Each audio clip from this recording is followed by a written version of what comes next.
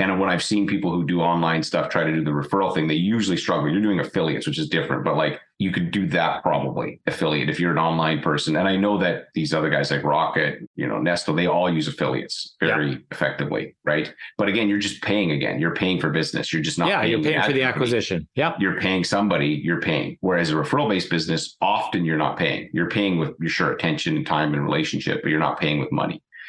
The average independent agent is not sophisticated enough for them to do that, in my opinion. And they don't have the financial resources to actually stick with it long enough to figure out what works. It's a big business game. You're going to be spending, 50, 60, 80, $100,000 a month, and you need to know your numbers. You need to know you need to dial that in. And if you can't do that, don't play it. It's a different table at the casino. And it's not a table that everybody should sit at, I don't think.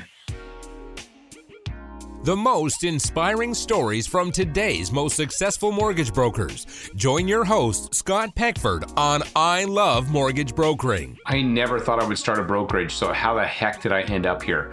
In this episode, I have Jeff Hill from his podcast interviewing me, and we talk about lots of different topics. One, how I almost nuked the podcast and what happened there. I talk about how our current COO, how I met her and how she talked her way into a program that I was like, you're not supposed to be in here. And now she's helping me transform the mortgage business. Why I never wanted to train rookies, never thought I would train rookies, what I've learned from dealing with haters, and a whole bunch more. Hopefully you enjoy this conversation. I actually think it's probably one of the best conversations I've had with someone else about the brokerage and just our journey of what we've been doing. So hopefully you enjoy it. This show is actually part of Jeff Hill's show. He's got a program called Surex Advantage, and he had me on, and I was just gonna come on his show. And when I was done, I was like, hey, I think maybe I'll share this with you guys. Also, at the end of this episode, I'm going to share with you what I think is my biggest failure so far when it comes to having a brokerage. And so that's not something I've ever talked about, so I'll do that at the end. But before I jump into that, I want to give a shout out to our title sponsor, Finmo. Finmo is a Canadian mortgage application, document collection, submission platform designed specifically for Canadian borrowers. It's very easy to use. It's got some cool features like Smart Docs. It knows what documents your clients need. Smart Submission Notes. It pulls key data from the application to send to your lender. Because if you've ever sat in a lender's office and looked at what they get, it all looks very different than us. They use different systems, and so you want to make it easy for them if you want to get yeses. And then finally, it's connected to Lender Spotlight, which is an amazing tool with 7,000 plus lender guidelines and rates you can search. And it's also now got AI embedded. So very cool. Check them out at lendesk.com and check out this conversation with Jeff. Hello, everybody. Welcome back to another episode of the Surex Advantage here on BHB TV. This week, I'm pleased to be joined by a man who, if you're watching this, probably needs no introduction. He's probably the godfather of mortgage brokering podcasting in Canada. So, Mr. Scott Peckford, how are you? Good, man. I'm going to make you an offer you can't refuse. Exactly. Appreciate you having you. So you and I've had the pleasure of being on your show before and chatting a little bit about what Surex does. And since we launched this, I was like, hey, I would love to kind of know the story behind what you've built and you are building. So I think there are a lot of times people behind the mic have some pretty good stories, but you don't usually get to tell them because you're the ones asking the questions. So right. I was hoping just to learn about what you got going on. Well, where do you want me to start? Because I mean, you can start in kindergarten or I can start wherever. So it's all good. Yeah. We don't need to go too far back, but yeah, tell me about your first kiss. No, I'm kidding. Yeah, kindergarten. And her name was Megan. And I was walking down the hall and she was hiding in like the little cubby. And she stepped out and kissed me on the cheek. Wow. And I didn't make eye contact because I was like, what just happened? That was my first. Megan. So there you go. You asked, I'm an open book. Megan's out there watching this. Yeah. You made a lasting impact. Call me. Scott. I'm just kidding. Yeah, exactly. So Scott, you're an interesting guy because you've been in all facets of the industry. And so, obviously I got to know you through the podcast, and that's, listening as we were getting prepared to go into the mortgage industry. I became a listener and I started listening. What was, pain points for mortgage brokerages? What are brokers dealing with? And what are some of the educational aspects that they're looking to get into? So, yeah, I guess I want to start there. You've been a broker for years. What was the initial impetus for launching the podcast? Well, so I started in the broker business in 2006, and I started the podcast, I want to say 2014. And the idea with the podcast was I would go to mortgage conferences, and I often found having a beer in the lobby with a top producer was more valuable than what I was getting from the speakers, because I could ask the questions that were most interesting to me. And also they would get into the weeds more about like the tactical stuff. And I have found that a lot of times conferences have a lot of motivational content that I don't really, like for me anyways, about motivation, I go to YouTube. There's motivational content. Like I can be motivated up to the wazoo, but I was like, I wanted something very specific that I could take back. And so that's the idea was it'd be very difficult for me to go have a beer with all these different interesting people. A, was a lot of travel. B, I'd probably be an alcoholic by the time I was done because it'd be like just, drinking beer. But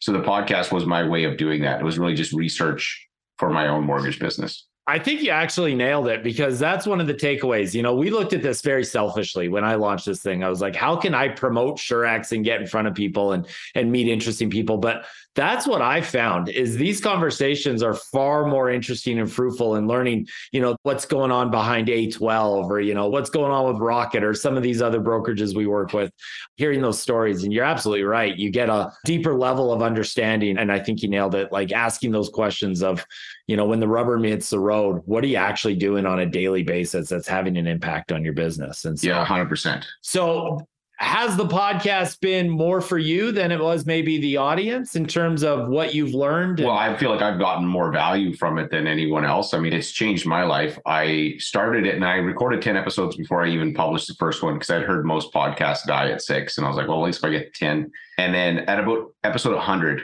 I was doing 2 a week at the start. And it was a lot, plus running a mortgage business. And I almost pulled the plug. My wife, Shannon's like, no, don't do it. There's a reason you started this. On top of that, I was paying somebody to produce and everything. So even then I was like, I'm not going to get into editing this show. This would never happen if I could do that. So she talked me off a ledge from nuking it. And then maybe 6 months later, I get a sponsor. And the sponsor wasn't like I was printing money, but the sponsor was essentially allowed me to cover the cost. So I was like, oh, okay, cool. Now it's not a drain. At least I'm learning. Yes, but now I'm not paying to go to school. Now school is free. I went from paying to go to school, which was the podcast, to now getting free. And then eventually the sponsorships went up and I was getting paid to go to school. So that's when it got really interesting, but it really didn't start till 18 months in. And I tell anybody, if you're going to do a podcast, if you don't have a minimum of 18-month commitment in you, don't do it, because it's going to take that long for it to be really, really valuable, I think. So, and it's a lot of work. That's what I've taken away, like finding people to chat with and like doing the outreach, and then coordinating times. Like it is a lot of work and you feel awkward, you're like putting yourself out of your comfort zone and you're like, yeah. So absolutely.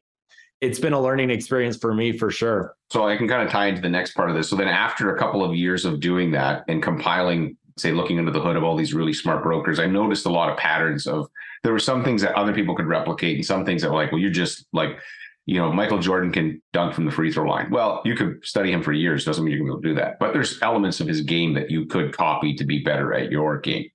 And that was the stuff that intrigued me the most. It was like, okay, well, what's replicatable here? And so that led me into creating a training program that turned into a training company called 10 Loans a Month. And so that for about 5 years. And our focus with that company was helping people who are making more than $100,000 a year just be more successful, do more volume, do it a little more efficiently.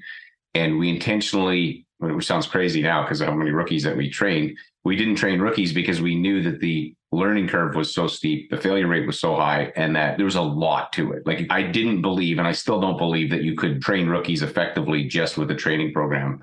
And that's why I stayed away from it until I launched Bricks, which was the solution to, in my opinion, how to properly train rookies. That's an interesting point. So you're running an educational platform. Obviously, somebody new to the industry, they're going to be the most hungry for that type of content and that type of learning. But you guys were turning away people. Like, did you have a criteria? Initially, we did, yeah.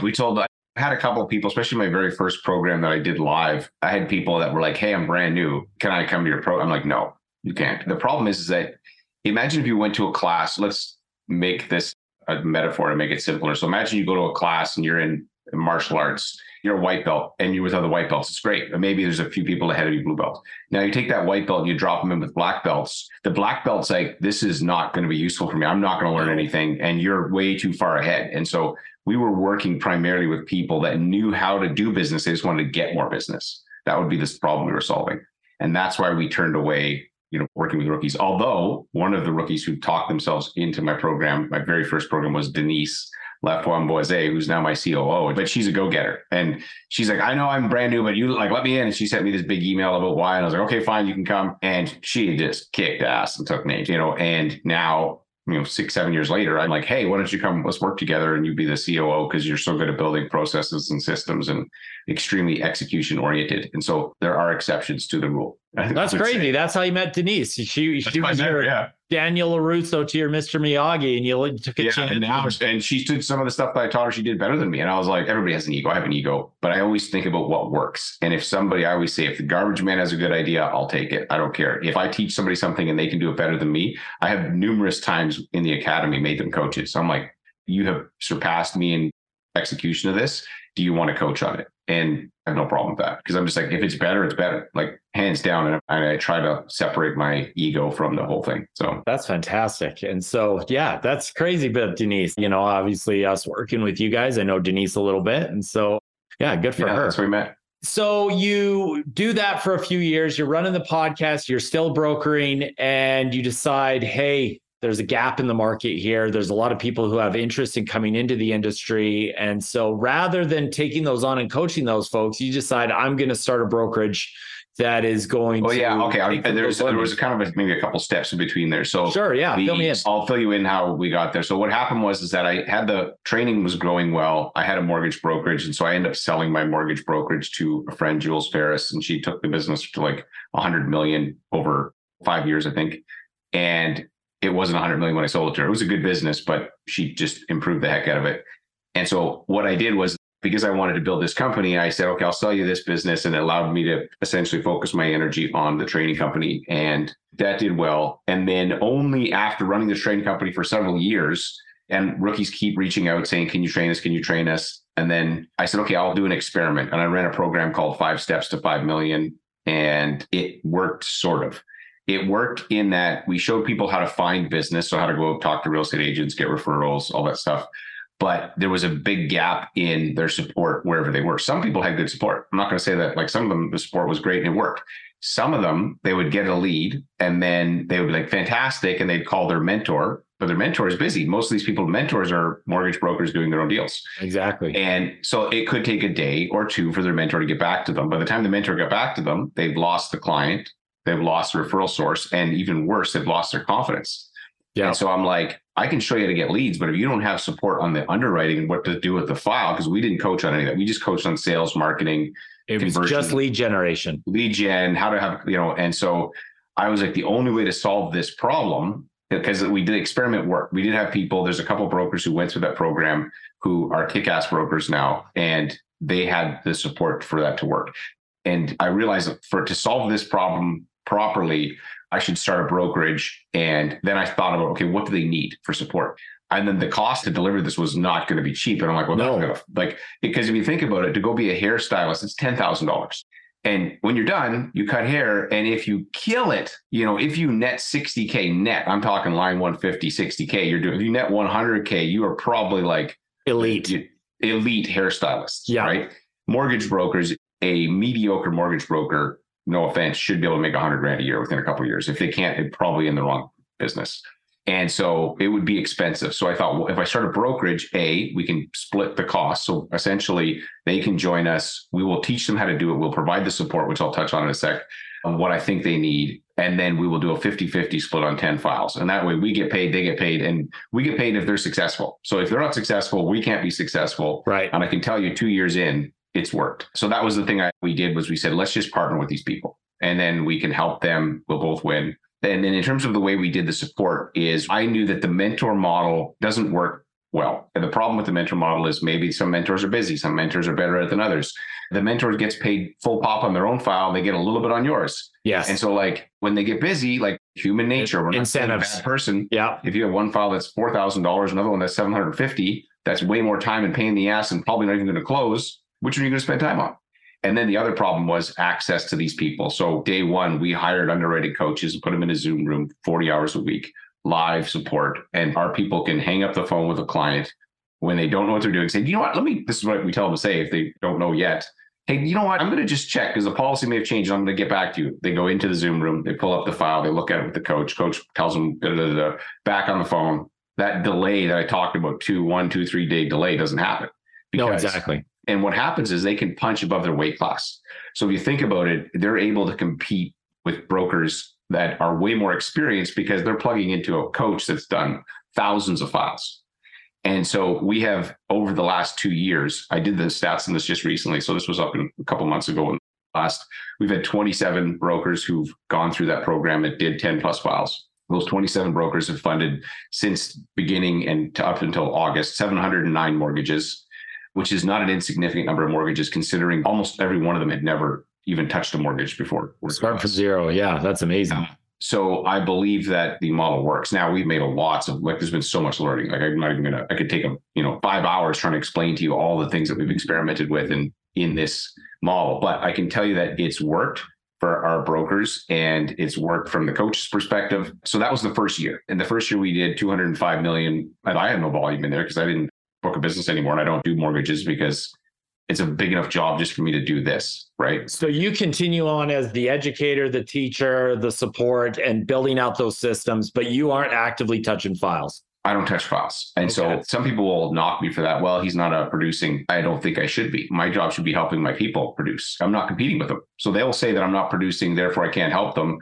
I will say I'm not competing with you and I have people that can help you that are better at helping you than me. So like, I don't care. For me, I think it's ego that says I have to be doing these files for me to help you. I think that goes back to when I said in my coaching, if somebody can coach it better than me, why would I do it? Like, why wouldn't I get them to do it? It's the same, absolutely. Same philosophy. So first year we did 200 million. And at the end of the first year, I had friends that were in the business. I've been coaching for a long time and know people like, hey, can I join your brokerage? And I'm like, yeah, but you don't want to join a 50-50 split. We're not a fit. So I had to think about if I was going to create a brokerage for my friends who did volume, what would it look like? And I looked at EXP, in particular, EXP Realty, which is the fastest growing real estate company. And it's like, those guys are just kicking ass. I was like, well, if that existed, dang, that would be pretty cool. And so that's what led us to create Bricks, which is modeled after, it's different, obviously, because mortgages are not the same as real estate, but the idea is, cap commissions, rev share, transparent contracts, support, completely virtual, all those things were baked in. So then we started bringing on pros. So first we did 200 million, second year we did 500 million, 505. And now we're averaging in the last, like the first 2 months, and I go August to August because we launched in August. So August, September, we did 200 million and we'll be close to 300 million by the end of September or October rather. And we're in a market that's down 40%. And we're growing and we have a large pipeline of brokers that are in the process of transferring over. So it's exciting. Like, it's been a wild ride. I'm not going to lie. Like, I feel like I'm holding onto the outside of a rocket ship and I'm like, but been able to find some amazing people, got a great team of people around us that are just fantastic. Denise being a great addition, but we've got a lot of other great people that we can do more as a team than I could possibly do on my own. It's not even close comparison.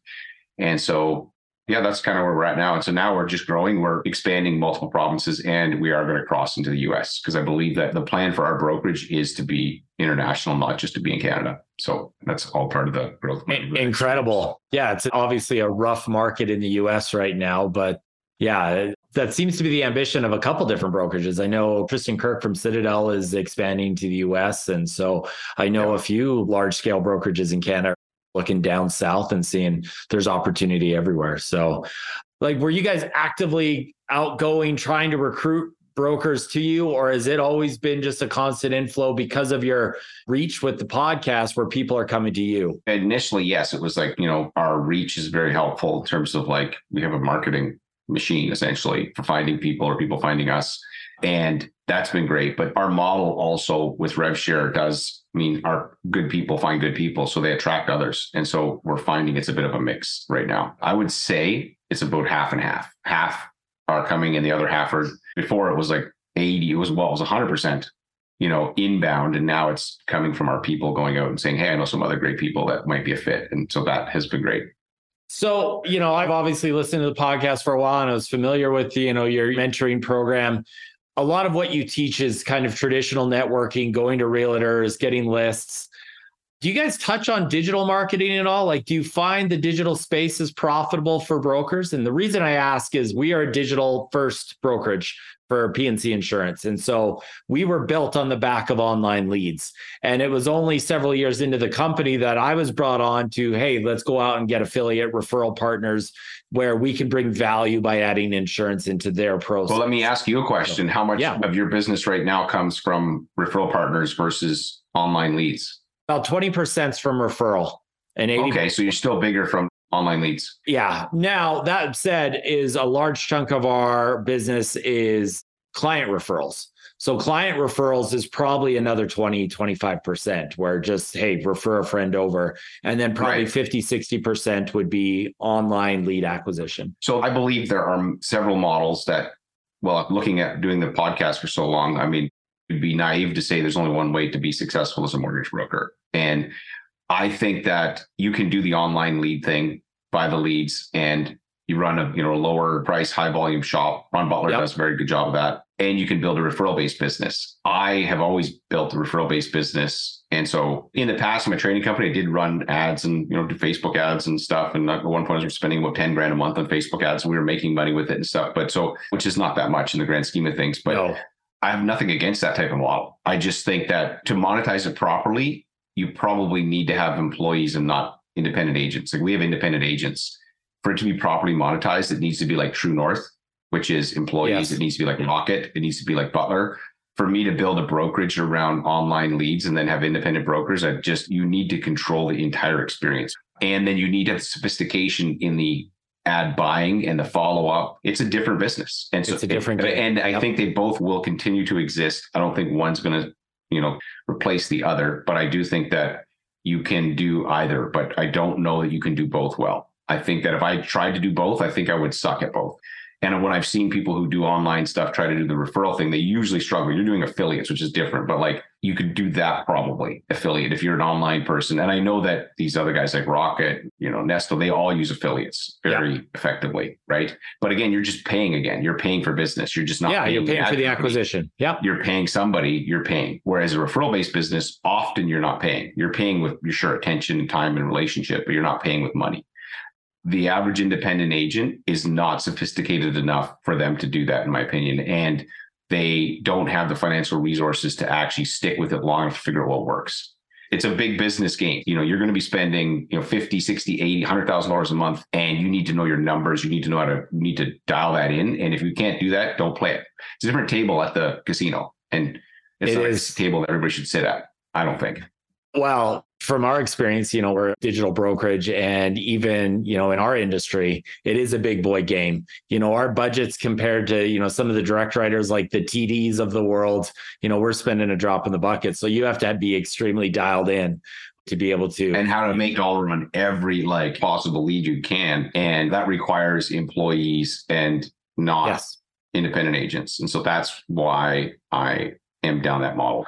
No, it makes sense. So moving forward, obviously, the Rockets and the Nestos of the world, that doesn't really, you don't see them as direct competitors necessarily because they are going directly for that online channel. I don't think about anybody else as competitor. Maybe this is arrogant. It's probably partly just, I don't care what anybody else is doing. I really don't. I believe that if I focus on helping my agents be successful, and I think we have some great stuff that we're doing, I think that we can improve it a lot. Like our rookie program is getting a complete rebuild right now, even though I would say it's the best hands down in the industry. There's no one else that's close to that. I'm like, it can be better. And we are rebuilding it with that in mind. I think that if we are absolutely obsessed with helping our agents be successful, we will attract agents, and we have been attracting agents. Our mission is actually to help our agents increase their revenue per hour. It's very specific. Revenue per hour, because if I can help them increase their revenue per hour, there's two ways to do that, by the way. There's one is increase income we have cap commissions, rev share, lead generation, higher conversions, yada, yada. The other way is, how do I work less hours? How do I become more efficient? Systems, process. So a broker who says, Scott, next year I did 20 million, next year I do 20 million, but I want to work 10, 15 hours less a week. I'm like, that's fantastic. I'm happy with either scenario. I don't really care, because we have capped commissions. The reality is that the person doing 10 million and the person doing 20 million make the same amount of money. Like, it doesn't make any difference. The person doing 200 million or we have somebody joining us who did 80 million last year. Wow. And so I'm like, I make the same amount of money on that person as I do on a person who does 10. The criticism that I have heard, and again, one would be, you don't produce, don't care. Second would be that you guys can't possibly be making money. And so that's what they say about us, because our model is very lean. I think of us like Costco. We are like high volume, high value, low margin business. Costco makes money at scale. We make money because our rookie program works. At scale, this model works. At scale, I believe this model will be very profitable. But in the short term, yes. The reality is that our rookie program is fantastic. So because of the rookie program, it gives us the capability to do things that other brokerages are like, this doesn't even make sense. I've done the math. And I'm like, fine, I don't really care. Yeah, well, yeah, it's working for us. Yeah, so. go ahead. It's working. Like, and the number of people who've said to me in the past that sounds impossible. We can't do that. You know, numerous people told me you can't make money training mortgage brokers. It's false. I've made lots of money training mortgage brokers. Mortgage brokers won't pay for shit. Sorry if I can't swear in here. But if you build something good, they'll pay for it. And so we made money building training for mortgage brokers. People said you can't make money with rookies. We made money with rookies. People are telling me, Scott, you can't go to the US. Yep. Okay, fine. You can't make money with your model. Okay, fine. I don't care. Like, doesn't matter to me, man. We're doing what we're doing. And you do what you want to do. We do what we want to do. And I'm going to obsess about my agents. And that's it. That is what I eat, sleep, and breathe. Everything else is secondary to that. Is distraction. It's distraction. I want to touch on something you said a couple times already, how here's some criticism in regards to the fact that you're not touching deals. And that just makes me give my head a shake because I share a wall right here. My CEO, Lance Miller at Surex, is in the next office over there. And he was a small town broker. So he was the one, selling policies and doing the support and helping with claims. He doesn't touch that stuff anymore. And he's built a pretty good business because he's delegated, just like you have said, and built a business where he has dedicated brokers and he has coaches and trainers and support staff. And so never heard anybody in our industry criticize our CEO because he's not selling policies. So, I know, so why do you think that is? I don't know. Here's the thing. The other belief I have is that when somebody says you can't do this, what they're really saying is I can't do it. And I hope you can't either. Right. So I had two brokers actually that one, when I first started, and especially when we start with the rookie thing, this guy was, I don't know how big the brokerage was, but anyways, ours is bigger now. So he said, we're just waiting for you to fail. And he kind of chuckled. And I'm like, why would you even say that to me? Right. 2 years later, I'm like, dude, I could care less about that. And I had another guy that I know, and this guy I respect. This first guy was like, whatever. The second guy I respect. And he said, when you told me what you're doing, I thought you're nuts. And this guy's another broker owner. He said, I didn't think it was going to work at all. And he's like, kudos to you for you seem to have figured it out. So when people say you can't do it, what they're saying is I can't. And I hope you can't, because then I don't know why you care. Somebody else goes and you guys build the biggest insurance company in the world. Fantastic. I don't care. Somebody else goes and builds another mortgage company that does well. Fantastic. Take care of your people. Yeah. I don't give a crap, man. There's so much business out there. That is not what I want to spend my time and energy on. Well, it's amazing. I live in Southern Alberta. Southern Alberta is a small place, and so you kind of know what's going on. And when Surex launched, I was friends with Matt Alston, one of the Surex co-founders, and I found myself at a kid's birthday party, and there was a old school insurance guy at this birthday party. And so we get chatting, and I was like, hey, have you heard what Matt Alston's doing out in McGrath? They started this online insurance company, and he went off on a tirade saying, oh, you'll never be able to sell insurance online. That'll never work. They'll fail so hard. And, that guy's left the industry, and we're obviously a nationwide brokerage with integrations with Finmo and with Bricks and, everybody else. And so it is interesting with those who kind of get stuck in their lane of what the current paradigm is, that they can't see a different model being successful. And obviously it takes people who, like yourself, who just say, I don't care, I'll try it anyway. And here you are. I have a flag in my office that a friend gave me, and it says, we do this not because it's easy, but because we thought it was easy and we've already started. And so that's me. I'm like, how hard can it be? And I'm like, dang, actually way harder than I thought, but I'm too dumb to quit. It's not smarts. It's just like, well, we'll just figure it out. We started it, and I do have I would say a little bit of a level of irrational optimism. You have to. That's any entrepreneur, right? I saw an interview recently with CEO of NVIDIA, the chip maker that's behind, the AI wave. Yeah. They asked him a similar question. He's like, if I did it over again, knowing what I know now, I probably wouldn't do it. But because he's like, we thought we could. And so we did it, and it was hard, and we got through it. But knowing what I know now, it was hard. And it was really hard. Yeah. Yeah. And it's been really hard. It's been way harder than I thought. Now, the irrational optimism, I think, is a blessing in a way. And I read a quote once, and this is like my version of it, but essentially, pessimists are right, but optimists get rich.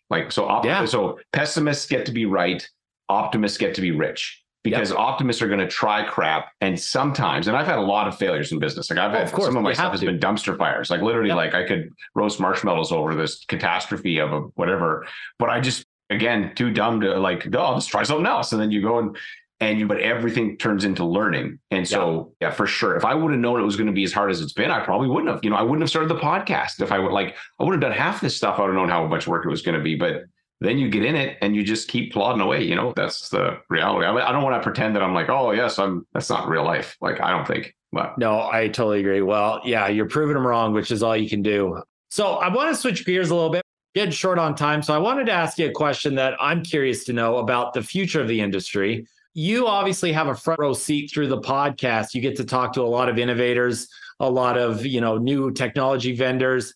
I'm just curious to get your point.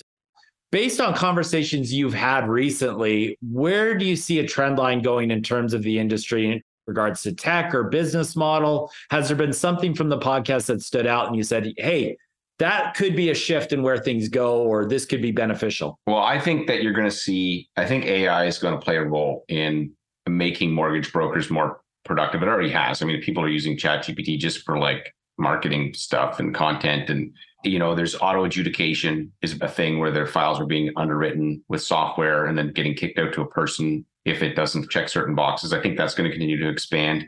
I think it's an exciting time, honestly, to be in the business right now. I think it's a hard time, but I tell my people all the time, this is when the legends are built. Like, somebody did a poll in our Facebook group just to tell you the type of people that we attract. They said, hey, is now a good time to be able to start as a mortgage business or bad? It was a poll. It was like 95% of people say good. And it's because I truly believe that if you look at the companies that were started in hard times, you do it now, when it turns, you're going to print money. And so I believe that in terms of technology, AI, I think is a big piece. I think auto adjudication is going to be a part of it. I still think it's a people business. I don't think that that's replaced. If you look at Rocket, it's not going to go fully self-serve direct to consumer where clients just it's too big of a transaction. Maybe someday, but gosh, who knows? Like, even Rocket, their model is like, it's basically a call center, like, with very good salespeople, sales training and stuff. And they have great marketing and they drive traffic to it. But the number of people that are actually clicking button to get a mortgage is ridiculously low because it's just too large of a transaction for people to do that.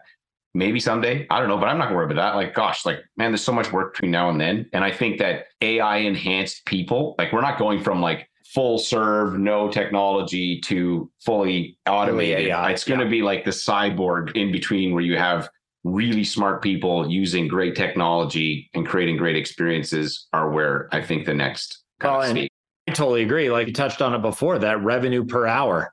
These tools are just going to amplify that revenue per hour metric that you guys measure. Right. And it maybe will reduce the number. So maybe the number of people doing it will go down, but the productivity will go up. And so those things are all good as long as you're willing to embrace it. But if you're like the guy who's like, you can't do all, like, okay, well, see you later. Like, you'll be exiting soon enough, Exactly.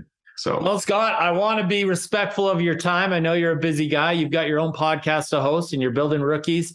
If anybody wants to get in touch with you, learn more, obviously, I think they know where to find you, but what would you like to promote? Working on my Instagram. So it's something I should have done a long time ago. And so find me on Instagram, follow me there, and they can always message me. That's the easiest way to get a hold of me. Perfect. We'll put your Instagram handle right here so everybody can like and follow you and say hi. So Scott, really appreciate your time today. Congratulations with everything you're doing with Bricks and look forward to seeing you out there. Thanks, brother. All the best. Take care. Hey, thanks again for listening. And a couple quick things. First, if you want to find out more about what we're doing at Bricks, you can go to whybricks.com. That's WHYBRX.com.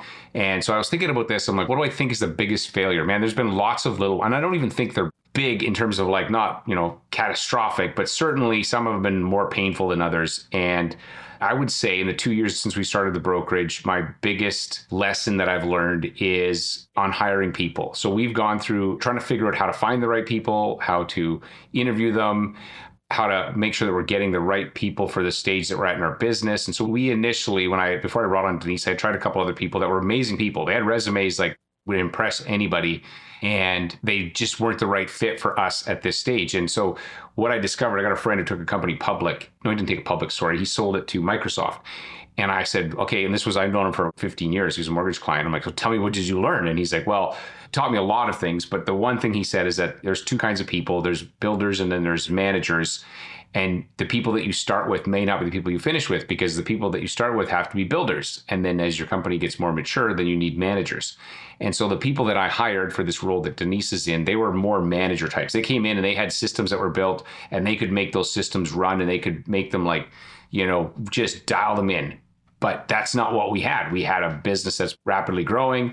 We didn't have those systems. And so what I needed in that role, and unfortunately I brought people on and we had to let them go. And then there, of course, there's just the cost of like their time. And it's just the whole thing was like very, very time consuming in terms of time, money, and just even frustration on their part too, thinking that, hey, this was one thing that it wasn't. And so what I've realized though, is that it's really about, you've got to find the right person for the stage. And so right now we're in building stage. And so we need builders. Denise is a builder. She's an entrepreneur like me. And so she doesn't need a system. You just say, hey, here's a problem. And she'll start putting together a system around it. And then maybe as we continue to grow at some point, we'll have someone else backfill and potentially manage some of those positions and things that we've built out. And so that was a mistake that I don't like to mess with people's lives. There's also a financial cost of bringing somebody on, then having let them go. So all of that, I would say that was been the biggest learning. And then the other piece that I've learned or that has been challenging is it's hard to hire for highly technical roles. So hiring for like a really good admin person, we've got that down. I have a training that we've hired like 100, probably 120 assistants, like admin assistants. We used to do that as a service for mortgage brokers when I ran a coaching company. And we can find really good sort of low skilled people because you're looking mostly for attitude. The challenge with highly technical people is that the pool of people is smaller. And so you got to be way more strategic about how you interview them, what you look for. And so this is all new to me. And I'm like, oh, dang, you can't use the same strategy to sift through a pile of like, admin people versus trying to find somebody at an executive level. You got to headhunt, essentially. Whenever you're going those technical roles, you're probably going to headhunt more often than not, is what I'm discovering. You're not going to probably find that rock star with just a job posting on LinkedIn or on Indeed. So anyway, I would say that was the biggest learning that I've had so far, is just trying to make sure that we find the right people. And I feel like my job now, I've had to have a mindset shift on this because I like building things. I love to build things. I don't build as much anymore. Now my job is to find people and recruit, find the right people, put them on the bus, get them in the right seat, empower them to do stuff. And so I've had to shift in my mind, and I do like it. So I'm like, because the cool part about the team thing that because when you run a successful mortgage business, you can do it with 2 or 3 people max. Like you can do a lot of mortgages with a handful of people. What we're doing right now is way bigger than anything like that, has way more moving parts, way more people. So it's not possible to do that small. And so you really do need to learn how to build teams and, lead people and motivate people and hire them and all of the stuff that's involved in that. And so that has been a big time learning curve for me. And I've been enjoying it. I'm frankly enjoying it. The other thing that I really like about running a brokerage that I didn't have, because I think I'm fairly innovative, or I wouldn't say creative. I've been called uncreative. And I think that what I like about the brokerage is that I'm able to do things. It's like a new video game with all these new toys and parts. I'm like, oh my gosh, I can do things at scale that I couldn't do as an individual broker. I couldn't do even running a training company, but I can do running a brokerage. And so that makes me excited because I'm like, I can still apply my creative mind. I just have a whole bunch of new, buttons and levers that I can push to see what's going to work. And that makes me really excited because I can apply my creativity. And I also have to learn the skill of the people side of like finding awesome people. And I do think we have an amazing team right now. Like it's been a process to get here, but I do feel like the team we got in place is pretty freaking awesome. And so I'm always looking for amazing people. So if you know anybody amazing, and the other thing I believe too is if you find somebody amazing, you hire them even before you have a position for them. Like if you know that they're amazing, they're available. So if you are amazing, you probably know if you're amazing. If you're listening to this, you're like, yeah, I'm pretty amazing. I'd like to chat. Maybe who knows if there's something that we could do. But I'm definitely always on the look for people that are entrepreneurial, that can self-manage and that have a passion and a particular set of skills. That's something I would absolutely love. And so if you know somebody, or if you are that somebody, definitely reach out. I would love to chat with you. Anyways, thanks for listening to this episode. If you want to find out more about Bricks, go to whybricks.com. And thank you, Jeff, for having me on the show. Ask me such great questions. Go check out his show. And I'll see you on the next episode.